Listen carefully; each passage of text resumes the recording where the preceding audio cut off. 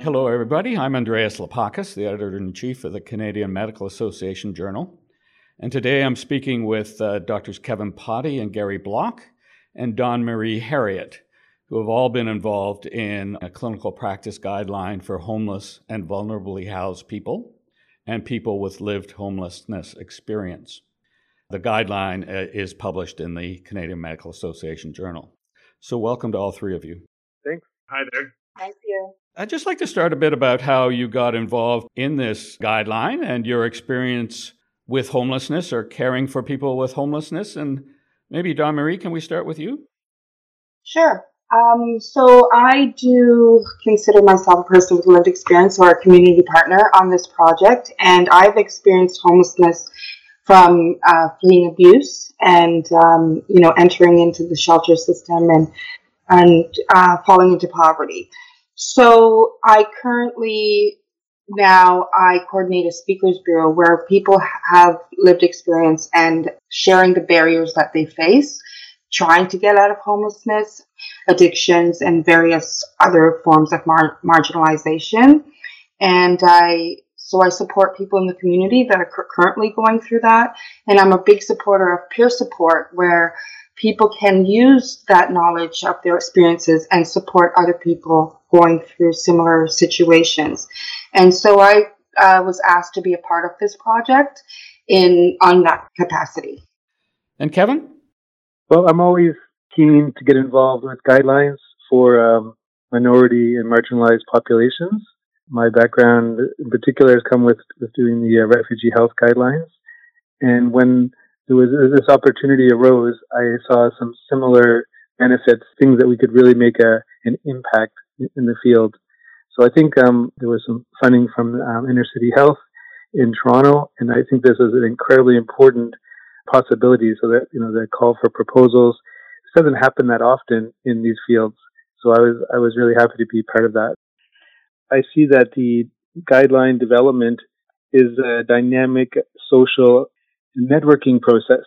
And this is incredibly important for us because although we have certain practitioners that are currently, specialists in small numbers in doing this, I'm really interested to bring not only physicians, but it could even be civil society. It could be peer support workers. So I feel like when we develop a guideline, this is not not for a simple recommendation, but it was an actual process because we need, more people to be working in this field. And for me, that's my prime motivation. And in your clinical practice, do you care for a number of people who are experiencing homelessness? Yes. I was originally practicing in Toronto, and at that time with more homeless people. In Ottawa, I have a mix. What's interesting is a lot of my refugee patients are either vulnerably housed, and some of them are homeless. There's domestic violence even a month ago with one of my mothers of 3 kids who ended up on the street. So, and then I have also a number of people that were homeless and have been housed, but remain people with lived experience. And it's quite a pleasure to look after them. And I think that they have lots of good stories, and I don't really find it that difficult providing their care. And Gary? Yeah, so I'm a family physician in downtown Toronto with St. Michael's Hospital. I have always had a focus on homelessness in my career. In fact, the very first job I had in the medical world was after my first year of medicine, helping out with PhD research at Seton House Shelter, and really never stopped working with people experiencing homelessness, both in my regular family practice as well as in shelters. And I was actually involved in establishing the Inner City Health Associates, which is this large group of physicians working with the homeless in Toronto. And, my academic work has sort of veered into thinking about what frontline primary care clinicians can do about social issues like homelessness. So the idea of a guideline is a very natural fit with that. And maybe while you have the microphone, what are you hoping that this guideline is going to achieve, and who are the main target audiences for the guideline? So to me, there are really 2 main targets, right? And I think different people probably have different answers to this question. The first target is just sort of the general practicing field of clinicians, right? And just sort of medical practitioners, health practitioners in general. I think it is really important for the health world to understand that people who experience homelessness have a different set of health needs, or probably even better put, we need to kind of approach those needs through a different lens. And I think that to me is what this guideline starts to do for the general health provider public. I'd say the other really important audience for this is people who do a lot of clinical work with people experiencing homelessness. In the sense that I think those of us who've been embedded in the field know that this is a very specialized area of practice, but we've yet to really kind of start to define what that specialization is in ways that we can articulate it clearly. And I think that this guideline also helps us move towards understanding what that looks like. And maybe before we get to the 4 recommendations, maybe one of you can talk a bit about the epidemiology of homelessness, and maybe actually talk about homelessness and vulnerably housed, the difference. My sense reading the guideline is that you folks who have worked in this area are observing that the kinds of people who are homeless in Canada have changed fairly dramatically over the last little while. To answer your question about the demographics that's changing, I'm finding that older women are more using shelters now. I'm finding that single working people are using shelters since, well, before, but 2016, rents have just been rising and rising. And I myself, I'm paying 50% of my paycheck, my monthly income to rent. That's vulnerable housed. I think I'm secure enough right now, but that's cutting it close. And I think that's what people are finding, and landlords are just jacking up the rents. So I'm finding that I'm supporting people in the community where the landlords are saying they want, to move into their units and ask people to vacate and then jack up the rents. So I'm finding, yes, younger people, older women especially, and just single working people have to find housing together. I'm finding people sharing a 1-bed unit with strangers because they just can't afford a unit on their own. We had a lot of discussion about our use of the term vulnerably housed. I think it went, back and forth. And I believe that it's important for the practicing, let's say even family doctors, that don't always realize that a patient that's in front of them could be homeless the next day. And I think this is one of the kind of awareness we want to raise. I mean, I've had a patient recently who, because he was in low income housing, his landlord decided to renovate and basically take the ceiling down while he was sleeping in his bed. And he actually just had to leave, and he basically didn't have the supports and ended up on the street. It's something that happened very fast. And I think this is what Dawn Marie is kind of suggesting, that it's a different world of how fast things can change. And I guess we're hoping with our guidelines that the family doctors may be watching for this and may be able to do something to prevent the homelessness. So a naive question about why have things changed recently? Why is this happening more frequently now? I mean, it's a really good question, Andreas. I don't think there's an easy answer to that question. I think things have been shifting actually for many decades, right? I mean, we've been living through probably 40 years of dramatically rising inequality, so socioeconomic inequality in our society. And this is just one of the consequences of that, right? And as much as we have talked about sort of, our robust social programs and supporting those who are most vulnerable in our society, the fact is that on the ground, Canada's social programs have not improved in most cases, and in fact, in many cases have worsened, which has meant that people have been allowed to slide into deeper poverty. And I think especially as we get a population that is aging, there's more pressures on social programs, more pressures on health programs, and we just really can't keep up. And when you look specifically at the issue of housing and the housing stock, it's very clear that Canada is way behind in terms of its ability to provide an adequate amount of housing for our citizens, and especially affordable housing for people who can't even come close to paying rapidly rising average market rents. So there are a lot of big social forces at play here. I think what's important for us as clinicians is that we really see how those social forces play out on the front lines of care. And we see that every day, right? And I think Dawn Marie's pointing to what she's seeing in her sphere of work, and I certainly see it on the front lines of family medicine. And it's scary and it's disturbing. So I guess there's no question that we need to recognize this and deal with this at the front lines. Also, to sort of reinforce Kevin's point that we need to always see this as a big social issue first and a sort of frontline health issue second. At the risk of asking something excessively philosophical here, why do we in Canada consider healthcare a right but housing not a right? Really good. I'm not sure I have an easy answer for you on that, Andreas. Other than to just sort of look again at historical forces, right? I mean, there are societies that do not see access to healthcare as a right. We have chosen to latch ourselves onto healthcare as a signature national program.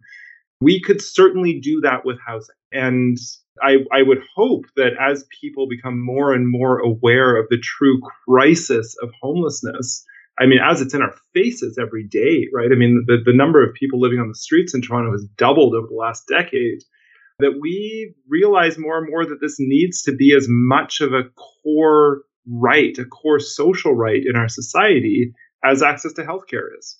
I can just add, there was no new social housing built since, the late 80s, early 90s. And I was talking about peer support, so I've been visiting some of the city shelters we were training peer supporters to work in the shelters, and there's more and more new shelters or shelters being constructed to have more space. So we're creating Band-Aid solutions instead of creating what people need, and that's housing, stable housing. And I think we're in our recommendations, which are coming from, I think, 8 different systematic reviews, that there is actually something that can be done. So the housing is an incredibly complex topic, but that does not mean that there isn't opportunities now and that we can't advocate for more of these, life-saving and health-saving approaches. And so housing, as we're probably going to talk about in a second, is just the start of our recommendations. So why don't you actually continue there and tell listeners what your main recommendations are? I think it's really important that we've created trustworthy recommendations. These are explainable from the different stakeholders, from people with lived experience to the clinicians, and I think even stakeholders. We spend a lot of time engaging, I think into the 200 range, over 200 people, to make sure we're listening to them about their needs, and we're listening to them about whether or not the guidelines can work. And we've done implementation studies to look at the feasibility, the acceptability, the equity. This isn't always talked about as much with a regular guideline set, but we spent a lot of effort on this, because if we're going to put something on the table in this challenging field, we need to make sure that for the clinicians that this is going to work, and for the patients that they're going to accept it, or they're going to at least believe that this is a good direction. And I think that this is kind of the prelude that led up to the recommendations. This is really a special situation, and we want this to really work. It must work. And so I think we spent the extra effort, and I'm going to stop there and let maybe someone else talk about the recommendations. I guess to understand these guidelines, we have to understand that we first went through a very careful selection process in terms of topics, through a kind of long, carefully done, drawn out Delphi selection process. And interestingly, the topics we chose to hone in on were not necessarily those that I would have thought, right? When I as a frontline clinician, I would have said, we need a guideline on something like foot care or hepatitis C care. And what rose to the top were actually sort of these much bigger overarching interventions, right? Make a lot of sense, right? So looking first of all at simply finding access to housing and what we can do as frontline clinicians to help people access housing, right? Second of all, helping people access income, recognizing that there really is no homelessness without poverty, and that in order to be housed, you always need some sort of access to income. Then looking sort of towards the kind of incredibly overrepresented conditions amongst people who are homeless, so a more medical lens, specifically around mental illness, and understanding that there are a hugely disproportionate number of people with severe mental illness who experience homelessness, and trying to understand whether or not case management, different types of case management, have appropriate evidence behind them to recommend as an intervention for people experiencing homelessness. And then the final set of recommendations really look at substance use, right? So again, recognizing that there's a huge proportion of people experience homelessness who use substances. And we look specifically at the evidence around opioid agonists and substitution therapy and harm reduction interventions like supervised consumption sites. So these were really the kind of 5 core areas that the guidelines looked at. So could you give us a little detail on the first recommendation? I think that when you bring a non-traditional, say, more of a social recommendation into say, a family practice, we have to be a little bit more sophisticated in terms of helping that practitioner have the resources of how are they going to do something around the housing. So we definitely spent time, and there's actually a certain amount of networks and support phone numbers that are present and are developing, and that we believe that when the physician has access, or that someone in the physician's office, that this could be something that is something actionable. So as a physician, we're not trying to say, buy somebody, a home. We're trying to say this person needs linkage to a program for permanent supportive housing. And this is much more sophisticated because there's a support person. There's a lot of things that have to be organized to make this housing work. And that's what the programs recognize. Working on this project, I've become very aware, and I've already had 3 people that I've been able to action on this item because I am watching for it now. So I've become aware, and I'm figuring out how actually I can make sure that that people find housing. So I think it was a very positive feeling as a physician to be able to make this intervention. And I think, like Gary said, this is like one of the things that will change a lot of the other, medical and healthcare that you're going to deliver. So I have to be honest, that when I read the recommendation, which was to link my patients up with someone or a group that's experienced and knowledgeable about doing the best job possible to find my patient stable housing, I was trying to reconcile that with what Dawn Marie and the rest of you said, is that there is no housing. One of the reasons there's more homelessness is because there's less housing there was. So help me close that circle, if you will.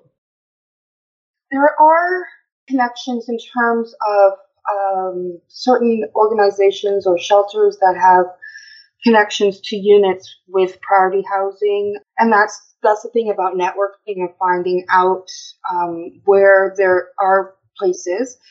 But what I wanted to add really, from living in a shelter and finding affordable units, when they are found, one of the issues, and I think this can go with what Kevin was saying, is that then they're seen as housed and they don't have the supports and to maintain that housing. A lot of people may not have the skills to do grocery shopping, laundry, maintain their lives with their life skills. So having that connection for people, that support, maybe for several months, even up to a year, either through a peer worker, some shelters have a community liaison. Those are the ways that we can keep people housed. But in terms of answering your question, there are places. Housing is at a low vacancy rate now, but there are some places that people are connecting to. And can I just ask you about people that are in rural Canada? Because you do say, or at least I read you to say, that there's an increase in homelessness and vulnerably housed people in rural Canada. What I wasn't sure of was, do those people tend to migrate to the bigger cities, or do they stay in their rural communities? And if they do, are there supports for them? We received this feedback from a lot of our investigators from outside of cities. We were a little bit more urban focused at the beginning. And I think what really is going on here is that people are, falling homeless in an area that has virtually no resources. Like an urban area may have some programs, some resources. So what's happening is people living in rural areas that find themselves in this scenario, they just don't have a development to handle the situation. So yes, there are homeless people, but the big difference is no, there's not really, the programs are not yet developed. I'll just echo that. I mean, homelessness in rural areas is different, but it's also not different to what happens in urban areas, right? There are people who are living outside, who are living on the streets of small towns, who are couch surfing or squatting on land or moving between places. We have to remember again that, people living on the streets or in shelters is only the tip of the iceberg when it comes to homelessness. So most homelessness is happening actually within sheltered spaces, but people who are just very unstably and insecurely housed. And we see that full spectrum within rural areas as well. And I will agree with Kevin that the infrastructure and resources are far less available in rural areas than they are in urban areas. They're certainly inadequate in urban areas, which, leaves us with the question of what's going on in rural areas and what's available, and there's very little. So this is absolutely a huge issue. And I think we try to walk the line in the guidelines of allowing space for that reality, right? Of recognizing that there are healthcare spaces that have better or worse access to resources around things like housing and income supports and case management. But we also try to point to, what I think we see as a minimum necessary access to resources and a minimum availability of resources. And those are both direct support resources for people experiencing homelessness and for clinicians working with them, as well as sort of the bigger social resources of just the housing stock, right? Which comes back to what you pointed to as well, Andreas, around your question of closing the circle. I mean, my thought there is we cannot close the circle on housing without having access to housing. And again, this is a huge conceptual piece that we had to grapple with, and even figuring out how to represent these recommendations. And I think we are very aware of the fact that, we are putting forward recommendations that in many cases speak to an ideal that is not realizable without significant social policy change. And you're hoping that this guideline might be an impetus to push us as a society into that change? Yeah, I would hope that this helps push towards that. I mean, again, these are not social policy guidelines per se, right? I think they would have a different set of recommendations if they were. But I think it doesn't take much scratching below the surface to reach the social policy recommendations that lie behind these guidelines. And absolutely number one under those is access to adequate housing. I just want to emphasize that I agree exactly, but there's also a certain skills that is not always in existence in rural areas or in certain cities. We did an implementation survey across the country and asked people about the key barriers to implementing the guidelines. And there's quite a variation. We like to think that together the guidelines can bring the different groups some new ways of practicing, and hopefully the government will support them. But one of the things that I saw, and I don't want to necessarily mention the site, but after working in Ottawa with the Inner City Health Program, and they have peer support workers doing almost everything. It's actually for me, it's quite amazing, and there's really good things happening. You seem to feel like this is the way it should be, but then you go to another, like, say, city or a place, and you find that that people have never even heard of that, and that the workers don't really necessarily understand what they're doing with their job. They're paid, but so it's we have a lot of room for improvement across the country, and I think practitioners or clinicians and other people could potentially, speak up and say, well, we need to kind of move this a little bit more in this direction. I'm worried that we are presenting a slightly over pessimistic view of what these guidelines need in practice. So I just want to kind of take a step back from that for a moment, in the sense that these guidelines are actually structured to be empowering to clinicians. despite, the social policy environment we work in. I mean, that social policy environment exists for many health issues we deal with, right? It's not just this one, although this one, it kind of rises to the fore quite quickly. But, in every review that we did, the sort of first recommendation focuses simply on asking clinicians to identify the issue that we're talking about, right? So identify homelessness, identify income security, identify a history of severe mental illness, identify a substance use or specifically an opioid use disorder. And, while that may sound trite in some ways, it's not. This type of screening for these kind of underlying social issues or severe medical issues associated with homelessness, first of all, it's not done in many cases. It's not necessarily a routine part of practice to ask about housing or income. Second of all, just starting to understand what our patients' stories are, what their social situations are, what their lives are actually like, is an incredibly empowering step towards being able to provide adequate care. And it's empowering for clinicians, but it's absolutely empowering for our patients in the sense that, and I know this from reviewing literature for this guideline, as well as much more deeply around income security, that people appreciate their clinicians knowing about the conditions, the social conditions in which they're living, about understanding who they are and what their life conditions are. And I think people know intuitively and often very explicitly that until we understand their social conditions, we'll have a very hard time actually dealing with their health conditions in a very real way. And so to me, in many ways, just having that as a fundamental recommendation for each section of this guidelines is a very easy to implement, but in some ways, in a small way, a kind of revolutionary step towards starting to really incorporate an understanding of what it means to live in a vulnerably housed or a homeless situation. The kind of second stage recommendation on each of the parts of the guideline certainly does push us deeper into these issues, right? Helping us access housing, access income security supports, access case management. And that's where you get into the specifics of what's available in your area, what connections can you set up, with other organizations in your community or build into your team. And obviously that's a more intensive and more resource intensive piece of it.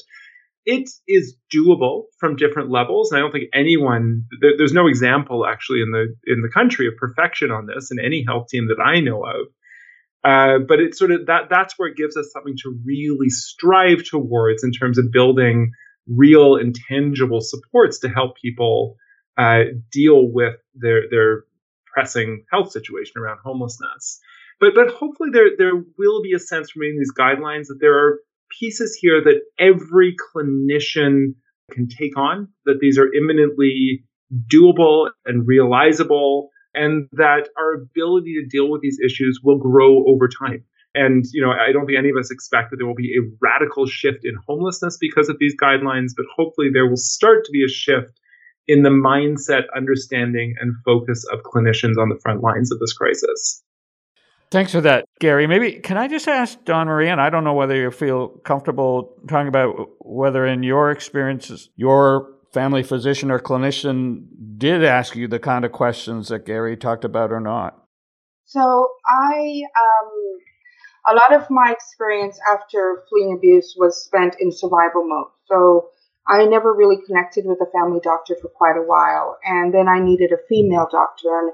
And then I experienced some addictions. And then I experienced stigma from some medical centers. So I kind of stayed away until I finally met a doctor that understood and was asking those questions through an initiative. So the guideline is definitely a great tool, but there are also other initiatives that are happening with physicians to combat these issues. And so, yes, I was able to find a doctor that I felt very comfortable with. And having, as Gary mentioned, having the doctor having that knowledge of harm reduction, for example, and how they can support me instead of just saying, stay clean, which is not very helpful all the time. And so that definitely helps. And I also as a person with lived experience, I love working with family physicians and researchers in terms of, I feel they have a lot of power in terms of creating social justice and creating change. And when we're working together, then we're talking about the barriers that we both face when we're trying to navigate these systems. So I think it's very empowering for myself and to have definitely a doctor that knows about resources, that cares, that is willing to listen, that is willing to look at me, not just taking notes and not, I understand that there's limited time when I'm seeing my doctor, but just certain mannerisms makes a very big difference. I want just to acknowledge that there is a whole section on our guidelines about approach and learning to work more effectively and deliver some of this care more effectively. For example, using techniques such as trauma-informed care. So I think this is something that we also did reviews on, and we are, bringing forward, maybe not in the 5 recommendations that comes out in another section of approaches, because I think Dawn Marie said it very nicely, that we want to, the clinicians and the patients to have a reasonable experience. And sometimes the doctor doesn't know what happened, why that didn't go well. So, or maybe it's, the patient. So we're trying to also bring that onto the table as well. So it's really just a skill development. I just wanted to mention though briefly, because I see that what we're doing is we're like reframing and we're focusing. And I think that this is research. And so there's always going to be more research to follow. So we got a grant from the Law Foundation of Ontario for what we call the L consult. L consult will be the legal consult, which you will be able to use as almost like an email from your medical record. It's going to follow the same system as the E consult, which is in 9 provinces in the country, where a family doctor can get a rapid answer from any specialist now. So we get this opportunity to develop this resource for people with lived experience in the same way. So until we brought our guidelines out, I don't think people will be using the e-consult or the L-consult very effectively, because they haven't really seen the problem clearly, and so they don't know what question to ask. But I believe this can come, and we've got ongoing research and practical work to do. I think one of you mentioned that you care for people who have been recent immigrants or refugees, and then also Indigenous people or many Indigenous people experience homelessness as well. Maybe I'll let Gary answer that one, and especially around the Indigenous populations, because that's a really important focus question. Absolutely. So there's a really powerful reconceptualization of what homelessness means for Indigenous peoples in Canada that's been going on. This work has really been led by the brilliant York University scholar Jessie Thistle, who created an Indigenous definition of homelessness that came out a couple of years ago, which looks at homelessness not just as, our sort of A links to B understanding, if you don't have an adequate home, therefore you're homeless, but sort of radically shifts what the definition looks like to include a disconnection from land, but also a disconnection from culture, from family, from relationships, really looking at the kind of deep impacts of, a centuries-old colonial process that has affected Indigenous peoples in Canada. He developed this definition through extensive consultation and academic work. I mean, it's a strongly evidence-based and academically grounded definition. What this then means for frontline clinicians in terms of recommendations is a whole different cup of tea. And there's actually, parallel to the guidelines development process, or the guidelines we're talking about today, there was another process also funded by Intercity Health Associates and run by Jessie Thistle and Janet Smiley, another brilliant family physician in Métis Indigenous health researcher, to lay out a set of guidelines specifically for Indigenous people experiencing homelessness. And I'm not going to take away the fire on those, other than to say that they've taken an extremely different approach to to creating recommendations, one that is very community grounded in Indigenous research and community-based techniques specifically.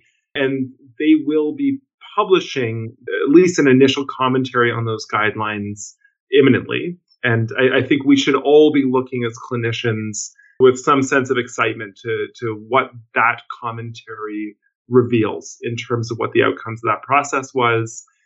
Because I think it really will be ground shifting in terms of how we deal with Indigenous people who experience homelessness. The other piece I'll say, just as a bit of a coda to that, is that Janet Smiley's work has shown that there are far more Indigenous people who experience homelessness across the country and in urban and rural areas than we have acknowledged, and then official counts have showed over time that Indigenous people are hugely overrepresented amongst the homeless population in Canada. And, this is an issue we really need to be putting another focus on as a healthcare community very specifically. So I'm very excited to see how Janet and Jesse's work plays out within the healthcare community over the next year or two. And just to let listeners know, Jesse Thistle and Janet Smiley have written a commentary that's appearing in the same edition of the CMAJ as your guidelines, so they'll be able to read that. Kevin, did you want to comment on refugees? That the terminology here is important because since the United States has changed its policy, we've seen a number of what we would call undocumented migrants that have come across the border into Canada. Of course, we also receive refugees through our asylum and refugee program, and then of course there's immigrants. But this I think especially in certain provinces, I know Ontario, we've had quite a change in terms of a lot more people. When you don't have any legal rights, such as undocumented person, they are much more vulnerable, and they're much higher chance that they're going to end up homeless. And we did a systematic review on this topic and the experiences of this migrant group. And certainly they have major challenges with culture, food, understanding the system. So these the homeless shelters are not traditionally made for newcomers or for settlement. And so we have a real disconnect going on there. So this is being addressed by certain groups, which is great. But I think it's just important for clinicians, we have to realize that there's young people that could be homeless, a lot of youth, there's a lot of women and mothers, there could be the different migrant populations. So it's something as family doctors we have to be thinking a lot more about. Maybe I'll just ask each of you whether there's anything that we haven't talked about that you think is important. Well, I mean, I guess I have to say I like the fact that Gary keeps bringing us. There's a lot of positive energy, and I believe there's a lot of opportunity. And I really believe we have, with our guidelines for refugees, it totally transformed the confidence of family doctors. And all of a sudden, we have an incredible number of family doctors looking after refugees, where 10 years ago we never had that. So that's what I'm looking forward to is my colleagues to feel more empowered and comfortable, and also want to engage, because I think we need extra people here for sure. And that guideline for refugees was published about how long ago? That was published at CMAJ in 2011.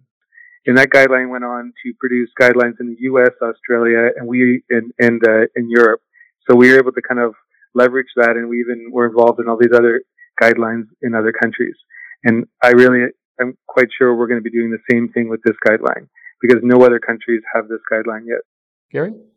Yeah, I'll just say that, to me, these guidelines are really a starting point. I think we are entering into trying to get our handle on a very complex area of care in many ways, but also a sort of, in some ways, a kind of genre shifting area of care, right? And I think that our recommendations here really point to that again, that we're truly bringing a social lens, or in some ways adding on a sort of social care module to the usual care that we provide.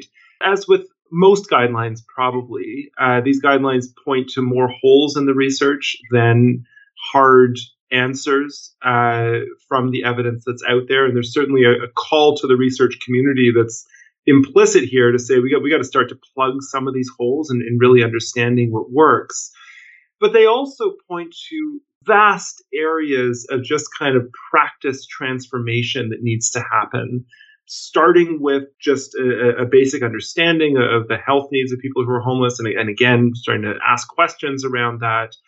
But then thinking about everything from how we structure our clinical environments, the processes that we ask our clients to go through, and what sort of barriers those pose, or whether or not those are welcoming to people who experience social marginalization, to building up our own skills in things like knowing how to incorporate an experience of trauma into our frontline care assessments, to building up our ability to help people directly access resources around things like housing and income, to working with people to understand how to combat impacts of broad social forces like racism or histories of colonialism, right? And I sort of list these to again make this point that we are just at the beginning of really putting in place what I think will be an exciting and hopefully a transformative shift in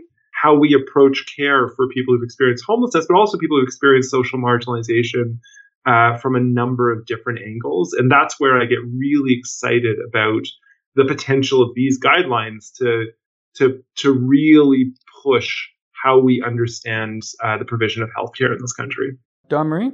I guess the only thing I would add is I really enjoyed working on this project, and I really enjoyed the collaboration and everything that I've learned. And it really strengthens the voice of the people that are being served. And I believe these guidelines will help remove stigma and some of the oppressive practices that are in healthcare. And just to be able to, it's fun to be working with physicians who are trying to create an equitable healthcare system. And I think it's very important and very empowering. And I think I'm really excited to see the turnout of these guidelines. And Andreas, the only other piece that I will add is that there is an article coming out in Canadian Family Physician, which is really geared towards an interpretation of these guidelines for frontline family medicine care. And I think it is coming out synonymously with the guidelines or within a month or two of the publication of the guidelines. That's great. So encourage listeners to look for that. So listen, I've learned a lot. I've actually learned to be more hopeful than I was coming into this, giving me realistic hope. I think it's great that all three of you and all of your colleagues are devoting your time and energy and expertise to this, and just thank you very, very much. Thanks, Andreas. I've been speaking with Dawn Marie Herriott and with Drs. Kevin Potty and Dr. Gary Block. Dawn Marie Herriott is a Voices from the Street coordinator with the organization Working for Change in Toronto. Dr. Gary Block is a family physician at St. Michael's Hospital and Inner City Health Associates in Toronto. And Dr. Kevin Potty is a family physician and clinical investigator at CT Lamont Primary Healthcare Research Center and at Briere Research Institute, and he is a professor of family medicine at the University of Ottawa. To read the clinical practice guideline for homeless and vulnerably housed people and people with lived homelessness experience, please visit cmaj.ca. There you can also read the commentary from Jesse Thistle and Dr. Janet Smiley. Both articles are also linked in this podcast's description. If you haven't yet subscribed to CMAJ Podcasts, we highly encourage you to do so on SoundCloud, Apple Podcasts, or any podcast app. This way, you'll be notified every time we publish a new podcast episode. And let us know how we're doing with our podcast by leaving a rating. I'm Dr. Andreas Lapakis, Editor-in-Chief of CMAJ, and thanks for listening.